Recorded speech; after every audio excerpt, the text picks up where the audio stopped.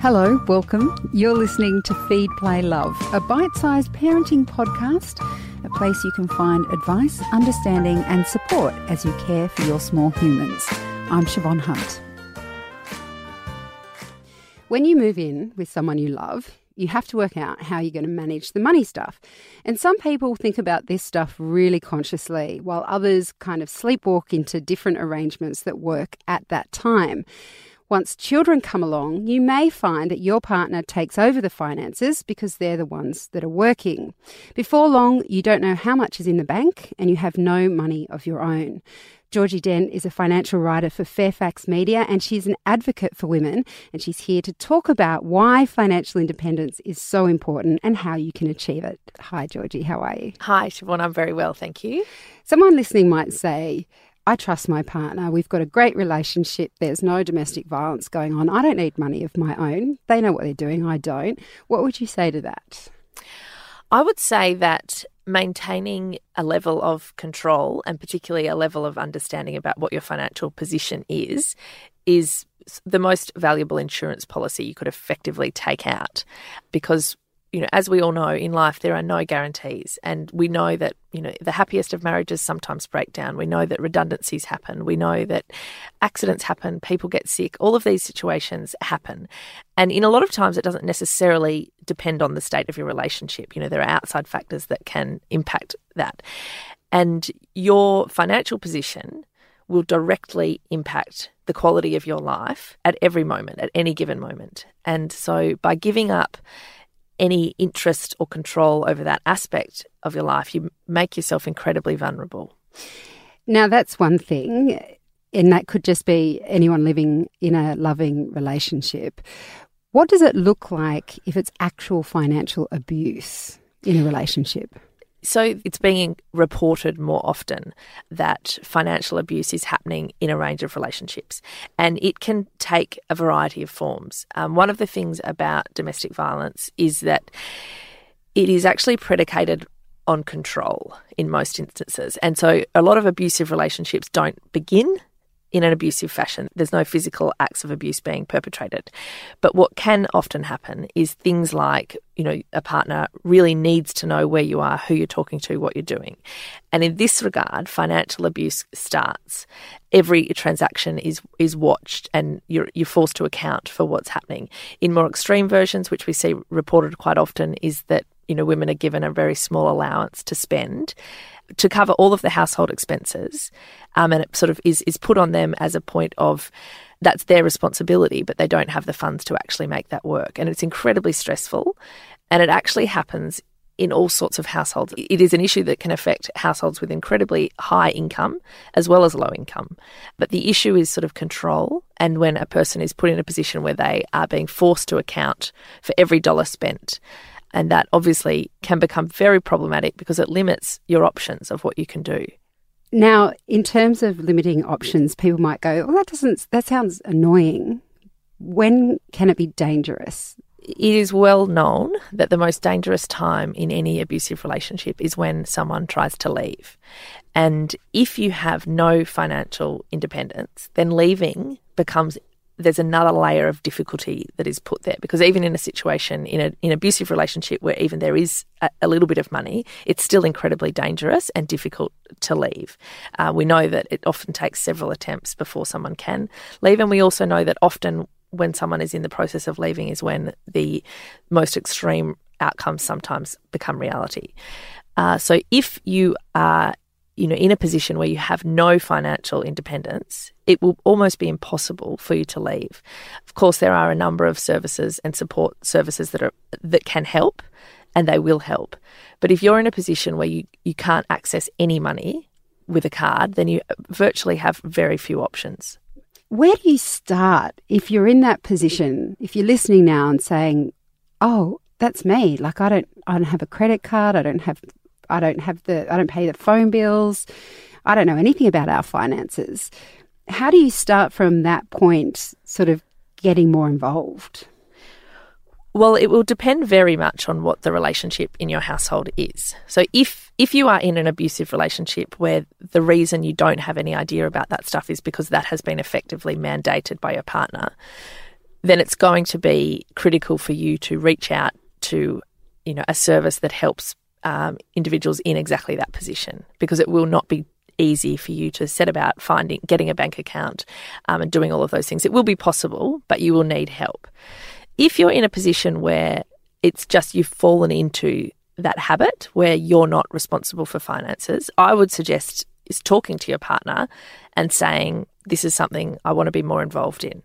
I think that in terms of financial independence, the first thing that you can do that is most important is to have an income, because without an income, it will be very difficult to establish financial independence. So if you are in a position to find work, to get work, there are increasingly options available that are flexible, that you can do from home. Even little things like looking around the house. I mean, some of the estimates of the value of things Australian households have sitting there that we don't use is quite incredible. So if you were to, look around the garage, look around the house, see if there's anything you could sell, that would be one way to sort of try and build even a really modest little nest egg to get yourself started onto the path of some financial independence. Because I was going to say, when you were talking about having some form of income, I was thinking it's probably a bit like putting extra money in your super, right? It doesn't matter if it's a small amount, as long as you start, even if it's $5, $10 a week. If you start, that will build, and then when you're able to, you can put more in. Yeah, absolutely. And I think that's one of the key factors that actually disadvantages women over the course of their lives is that the way that superannuation works is that if you are contributing even small amounts over a long period of time, the way compound interest works is that is how you will amass a much bigger nest egg. And that's why at this stage, an average woman in Australia has to work for 25 years longer than a man to retire with the same superannuation. Wow. And the reason for that is because we know women, they earn less to begin with across all different industries, across all different jobs. And then they do have more career breaks because we know that they are undertaking the lion's share of the unpaid work. So they are caring for children or they're caring for elderly relatives. So they tend to be engaged in the workforce less than men are. And those two factors combine to that outcome where women are retiring with far less money than men are. So it is, one of the most valuable things any individual can do in the long term is to contribute extra amounts into their superannuation. That is incredibly difficult if you're in a position that a lot of women are, where you don't have sufficient income to cover your current expenses, let alone put something aside for superannuation. And it can be quite daunting to sit down and actually take some of this on board. And I think probably the best thing you can do is to get a real handle on exactly what your financial position is, because then you can look at what changes you can make to improve it. So whether it is there any way I can earn more money? Is there any way I can cut down on our living expenses right now? And I think, knowledge is power. And when you actually know what your position is and where you want to go and how you can get there, burying your head in the sand, as tempting as it is, isn't the smart approach. What are the other things that you could set up for yourself? I can't help thinking about my mum having a runaway account. They're still together, still happily married, but my dad said one day he was looking through their accounts or something and he discovered mum had a account with like thousands of dollars in it. I don't think she even knew how much she had in it. Are there things like that, this practical things that will give you more freedom financially? One is earning an income. What else would you say?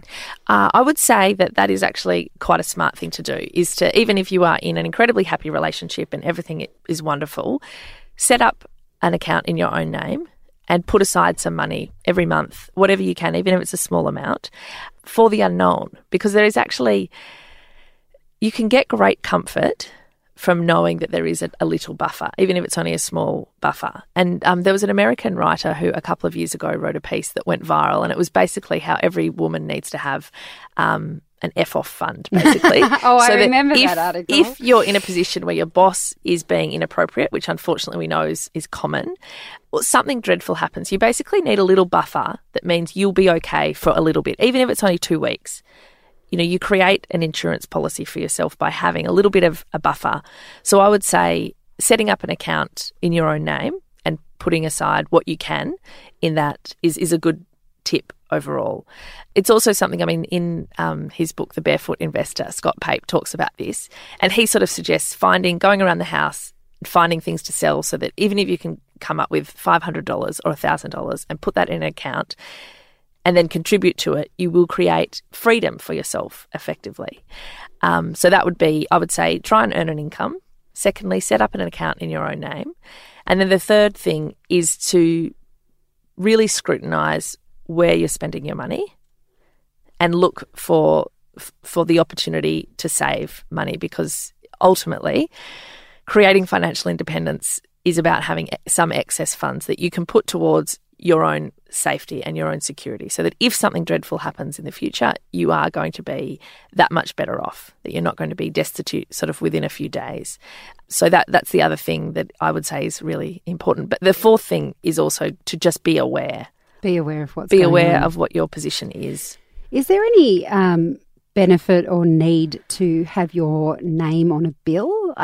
I'm not sure if there is any need for that, but in terms of having a credit rating or anything like that, if one partner is paying for everything, does it make it harder if at some point you want to get your own loan? Or it actually, the problem is the opposite. If your name is being put onto bills or debts in particular without your knowledge, which also is a problem in some relationships, not necessarily abusive domestic violence relationships, but the number of women who find themselves unwittingly responsible for the debts of their partners is considerable. If your partner is ever asking you to sign certain financial documents, be aware of what they are, because if it is a bank account being set up or a new credit card that's being set up, if your name is on it, you are potentially going to be liable for that amount of money. Well, there's so much in that, Georgie. Thank you so much for coming in. Thanks so much for having me. That's Georgie Dent. She's a financial writer for Fairfax Media and also an advocate for women. It's Anzac Day tomorrow, and people everywhere will be commemorating the dawn service. But how do you explain what it's all about to a young child? The Gallipoli campaign, that original Anzac legacy, and the continued service of our Defence Force is a real source of pride for many Australians, and it's really strongly connected to how we identify as Australians. But it's also really complicated. There's all of those themes to do with violence and trauma and sadness and loss that are also really interconnected with all of those themes. So it's tricky, because you've got to strike that balance between sharing that important part of Australia with them and making them aware, and so they can develop an understanding, but also doing it in a sensitive, age-appropriate way so that you're not scaring them or creating an anxiety for them. That's Emma Cox, a teacher librarian from Canberra. On the next episode of Feed, Play, Love, Emma talks about the best books that help explain the meaning of Anzac Day. This podcast is produced by Elise Cooper. I'm Siobhan Hunt. See you next time.